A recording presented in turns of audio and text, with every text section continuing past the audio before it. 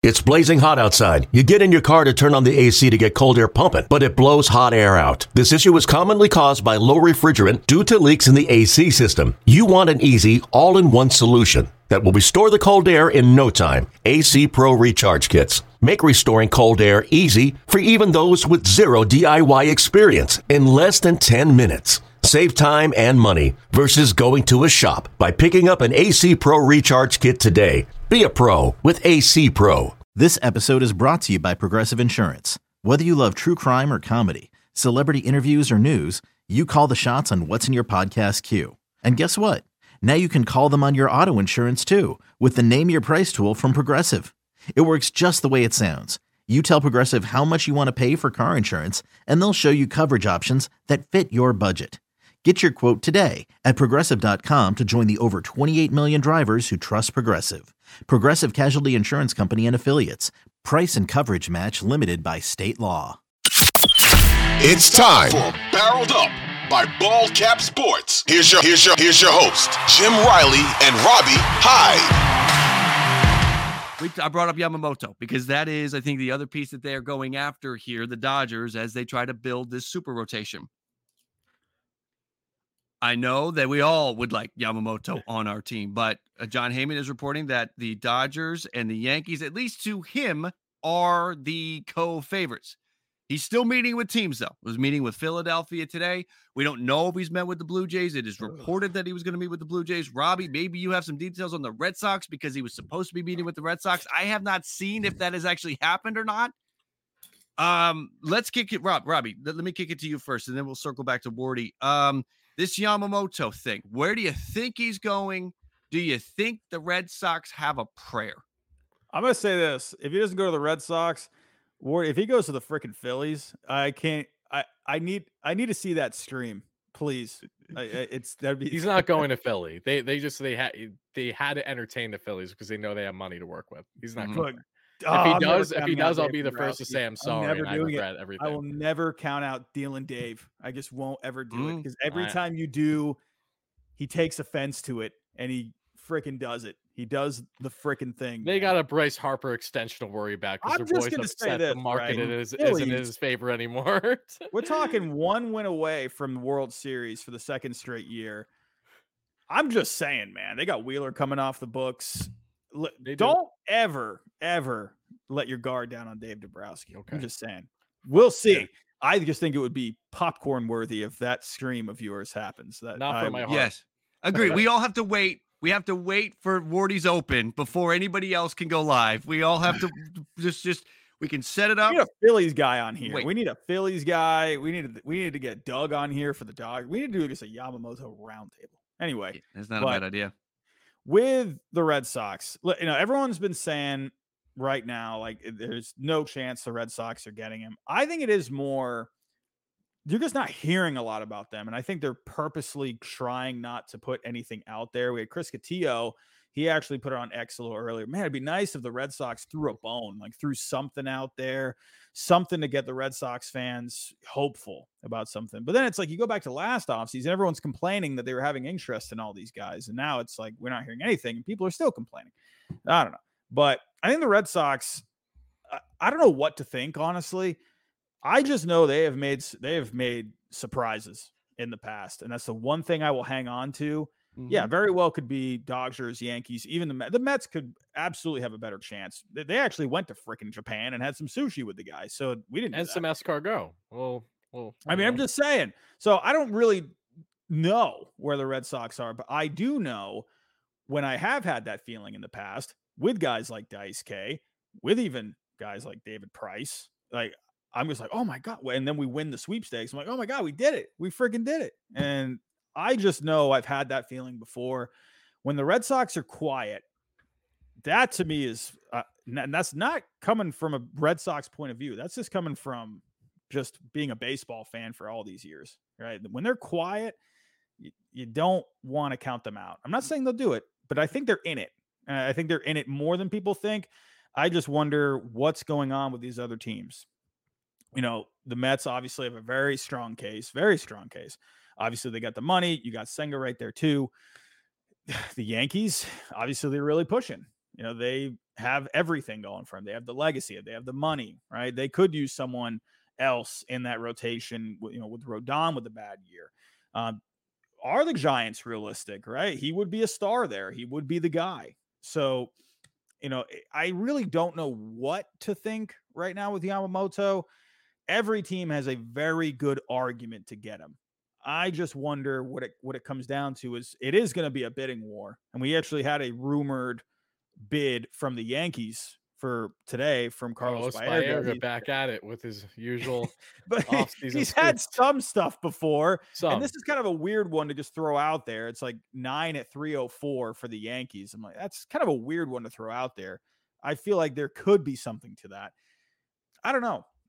I think it's going to come down to who is going to tap out when it comes to the offers, because it's going to keep going, right? And I think who is going to hang it. We know the Mets have the money. It's going to come down to, are they going to be comfortable going to that? Do they think it's going to be worth it to go possibly even 10 years for, a guy that's never thrown a pitch, right? That's what I think it's going to come down to. Who is going to last the longest? Like the Mr. Beast videos, who's going to keep their hand on the plane the longest? So that's what I really think it's going to be. So when does Mr. Beast do the video where Yamamoto's standing on a tarmac and all of these owners are standing there with their hands on a part of his body, and the last owner GM to take their hand off of Yamamoto is the team that gets him? I think maybe Toronto would have a shot in that scenario. Outside of that, I don't know. Wardy, let's kick it to you. I feel like the Mets are going to set the price here, whether they're not considered a co-favorite by John Heyman or not. Michael Moreno was tweeting that he's going to go to the high bidder, and I feel like there's no way in the world that Steve Cohen won't be the high bidder. Give me your thoughts. So I'm going to give a quick rundown without going on a tangent on like the pros and cons for each team that's being taken seriously. Okay. Cause I really think it's important because a lot of teams have a really good shot at Yamamoto. And the biggest question mark we have is, what is his number one priority? Is it dollars? Is it preference? Is it the championship culture that the Yanks, the Red Sox, the Dodgers have displayed throughout their history? Is it headlining a rotation, not being overshadowed by others on the roster? That's another question too. Like, there are a lot of these factors that come into play. So I'll start with the Mets. What is to their advantage is having the richest owner in baseball. I'm very confident that Steve Cohen will have the highest offer on the table, because the Mets, you can argue, have the most to lose should they not land Yamamoto either. Unlike a lot of these other contending teams that will show an aggressiveness to pursue and potential pivots, whether that's Blake Snell, Jordan Montgomery, Shota Imanaga, etc., the desperation factor won't be as heavy with the Mets because they're not going to allocate all the dollars that they would be investing in Yamamoto elsewhere. They're not going to do this Artie Moreno type mindset where, oh, I just lost out on Garrett Cole or Zach Wheeler.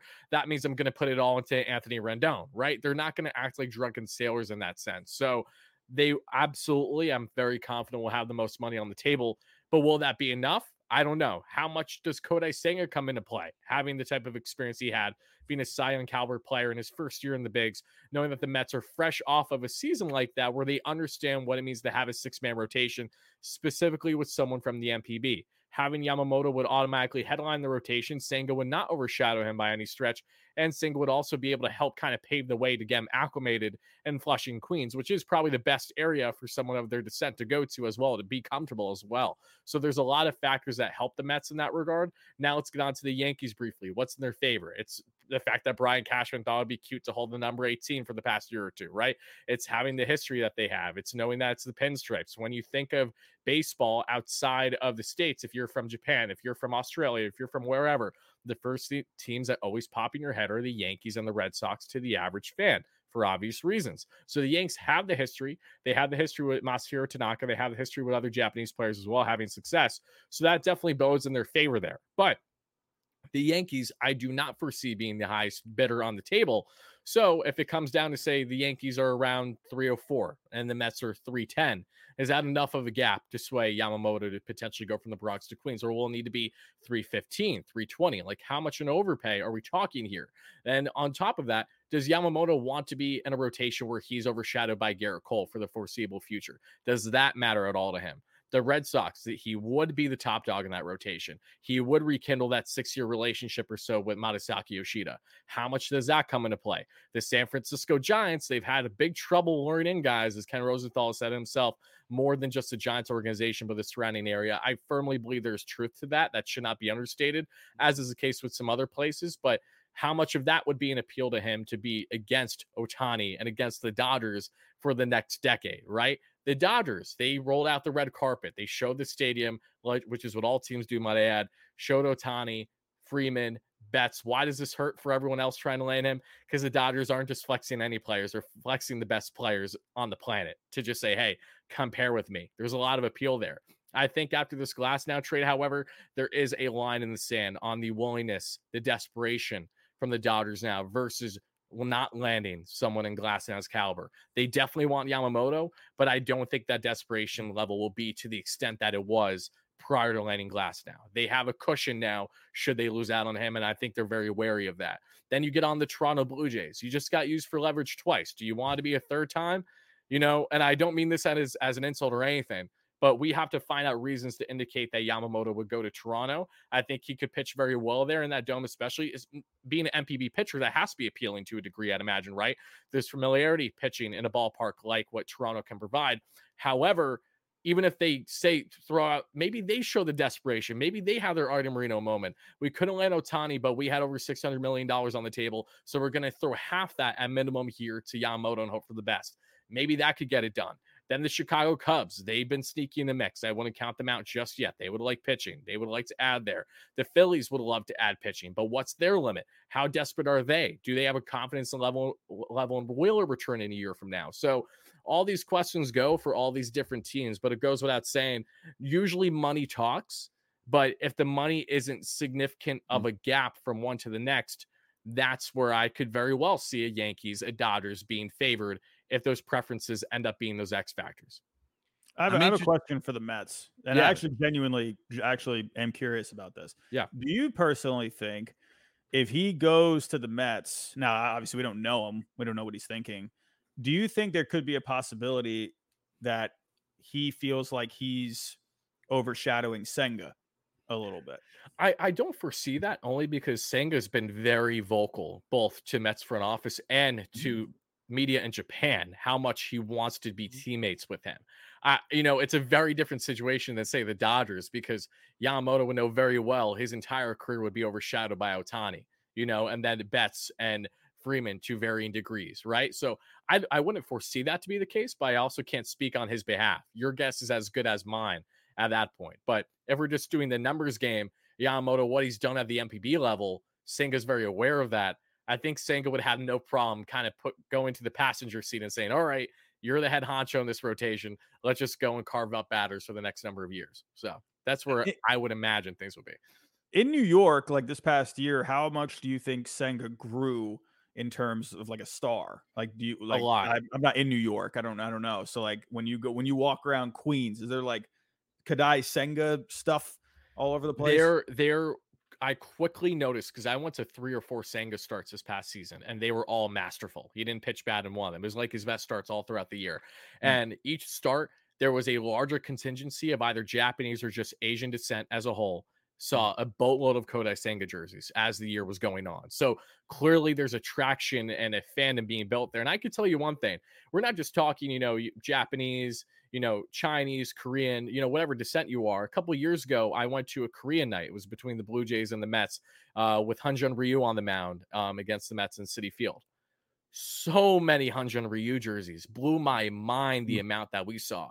So to kind of give you an idea on how quickly things could gain traction, should you not have one Japanese player that's star level, but another that's already being deemed a Cy Young favorite before the guys even toe the rubber at MLB level.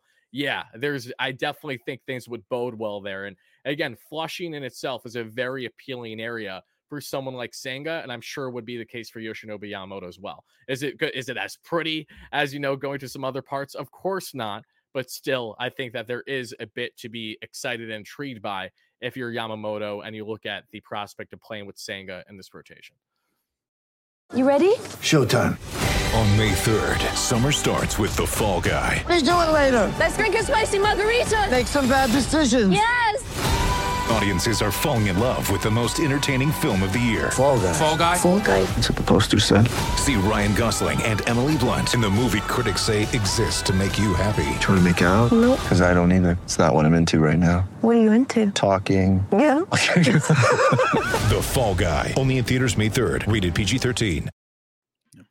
I don't see it going any other way than one of those three teams: Dodgers, Yankees, or Mets. I know the Red Sox could be a player, the Phillies could be a player, Giants, maybe the Blue Jays, but I just feel like it's going to come down to one of those three, and a lot of it has to do with circumstance and the situation the teams are in.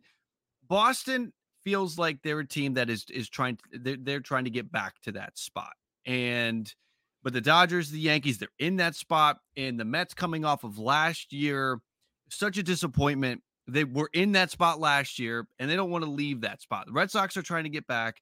The Blue Jays are trying to get there.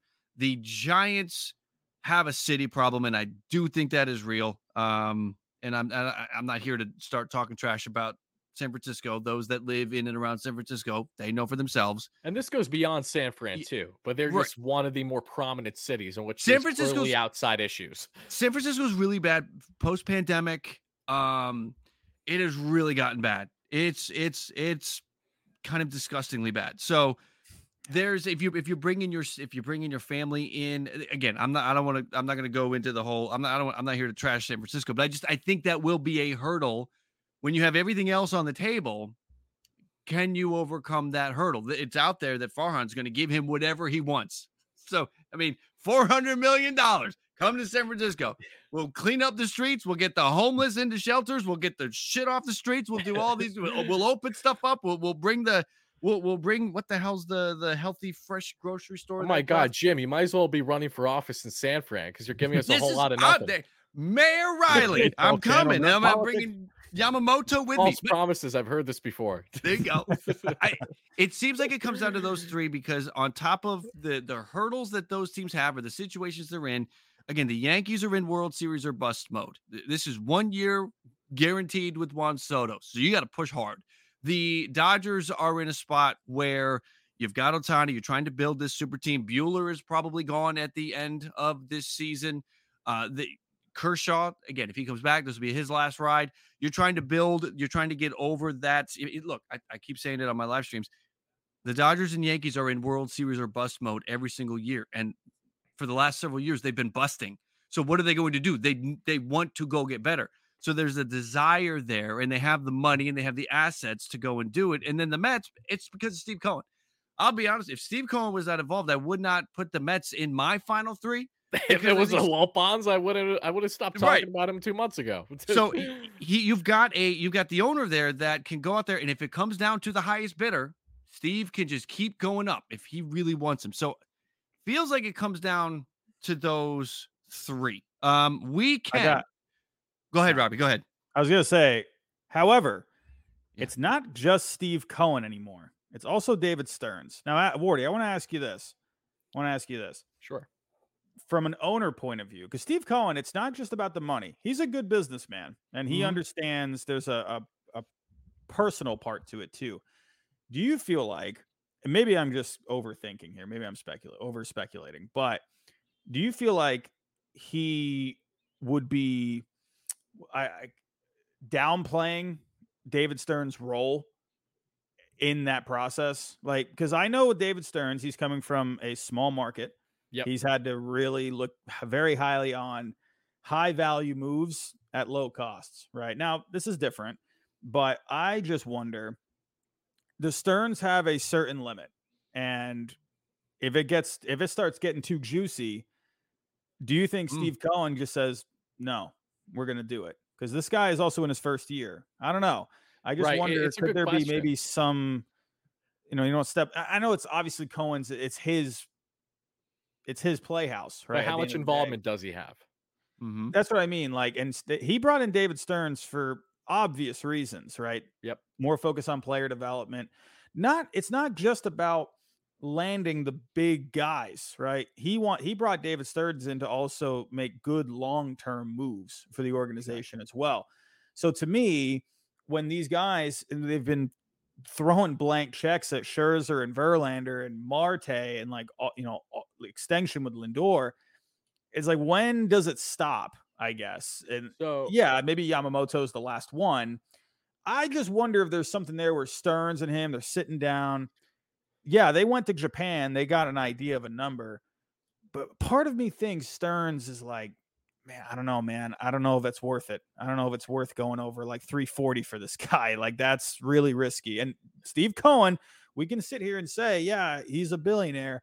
He became a billionaire by making good business moves. Yes. And he's not just going to throw money around like crazy. Like, people need to remember that, right? Now, maybe I'm not discounting the Mets' chances. I'm doing this with all the teams, right? I'm looking at things that could hold them back. Do you think that could be something? So it's fascinating when you evaluate how much impact Cohen has, because it varies on the player that they pursued. I've noticed from recent years. Like, let me put it this way. The Mets landing Max Scherzer was not because of solely Billy Epler, right? It was Steve putting the foot down and saying, I'm going to give him more money on the table than anyone's even going to sniff the idea of. And that's what's going to happen. At least 10 to 20 mil over, whatever it ended up being. And then you look at Verlander, similar situation. What did Cohen learn is that the Mets tried the short-term filler for an organization in so much disarray, and it did not work. It's something that historically has never worked, to headline rotation like that. And they learned, they went through those trials and tribulations. Now, some key factors as to why Stearns was brought in is headlined by the great success he had as assistant GM with Houston, and of course, everything he did in Milwaukee. But it was also understanding how to properly build a structure to have sustained success for multiple years on end. Cohen idolizes the Dodgers, has since day one. He even tried buying the Dodgers over a decade ago. So you know that he very much loves the idea of having that Dodgers philosophy where you build a great farm, but you're still spending every offseason. But to what degree? You can be willing to part ways with some talent because you know you have young guys up and ready to step up each and every year. Like, that's what they're trying to build here. And Cohen's very wary of that. But I'll say this, Steve Cohen is still Steve Cohen at the end of the day. When he wants something, he's going to do everything he can to land him. So as soon as he found out last offseason that Carlos Correa was made available, that trade looked like it was starting to fall, signing was looking like it was starting to fall through, Steve said, all right, let me just go an additional 20, 30, 40 mil, and let's get this thing done. Of course, it fell through, and thank God for that. You know, in hindsight, there are obvious reasons as to why it did. But with Yamamoto, with the certainty, with how everything looks great from not only a health perspective and age perspective, all these things, you have to imagine that Cohen has some significant pull here, but he's letting Yamamoto be the driver of the ship. He's not pushing him aside like Artie Moreno did with Epler and the sweepstakes to land the Wheelers and the Coles. And because Billy Epler's whole mindset was, and he got a bad rap in LA, he wanted to pursue pitching the ensuing year after and to hold on to those dollars. But Artie Moreno pushed him aside and said, no, we have to make a splash for our fans. Give me Anthony Rendon. It was quickly become one of the worst contracts in baseball's history, right? So I do think there's involvement. To what degree, we'll find out. I will say this, Stearns, the point in bringing him in is to not only help bring structure, but to let things not get too irrational, if that makes sense. I don't want to call it a babysitter because Stearns is a diehard Mets fan too. So I also know he's going to operate differently than he has in years past. It's not going to be the same mindset. As much as he may indicate it is, there will be some fandom involved. It's just a matter to what degree.